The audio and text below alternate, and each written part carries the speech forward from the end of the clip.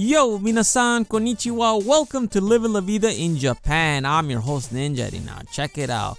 Happy Monday, everyone. Today's December 27, 2021. How was your weekend?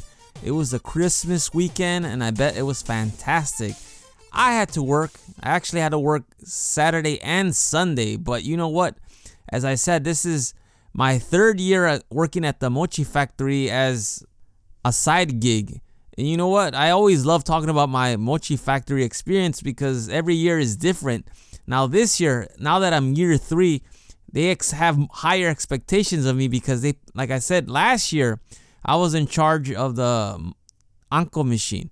The year before that, I was just assembly line and I helped my friend with the machine. But now, instead of not being only in charge of it, they left me and my friend Vin responsible for actually disassembling the machine, cleaning every part, and after we clean every part, putting it back together. So you can imagine the pressure. So they actually showed us today on what they expect from us. So I've never worked like in a food factory in the US, so I don't know how it is with sanitation and cleanliness and things like that. I'm assuming it's the same, maybe. If I'm wrong, please shoot me an email at goninjadad@gmail.com. Before I begin, I just want to say that we make mochi. Mochi is rice cake. And very simply say how they do the process. First, you get rice. After you cook the rice, boiling it and everything like that, you put it in a machine that will pound it out. Pretty much what you see on YouTube with they pound with a hammer, they pound it out, but we have a machine that pounds that, to a dough. After the dough, they bring that to my machine and my friend's machine where they mix the dough with the anko, which is what I'm responsible, the bean paste. And the machine, what it does, it puts the anko, the bean paste inside the dough, so the rice cake, I should say. And so when you eat it, there's a nice bean paste inside. So that is the process of my area. And there's other, things you could do with it, but that's what I would just say that I focus on right now. And like I said, that's the simple 101 thing what I do, what the machine does. So after we're done with the shift, what we're supposed to do is take apart the entire machine.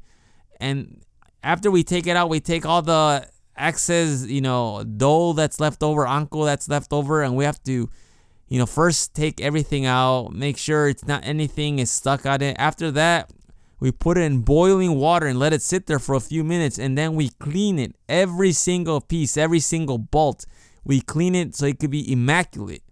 We scrub.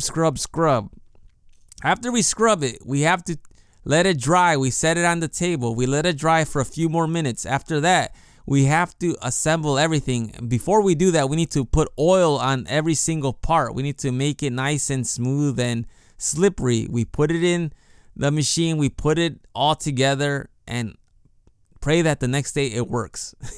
So that's my experience here at the Mochi Factory. And like I said, it actually is fun for a change because, I've been teaching, for over 5 years now, and working at the Mochi Factory, I always say that it's like a breath of fresh air because I do something different. It's a different responsibility. I mean, it is hard work. Don't get me wrong.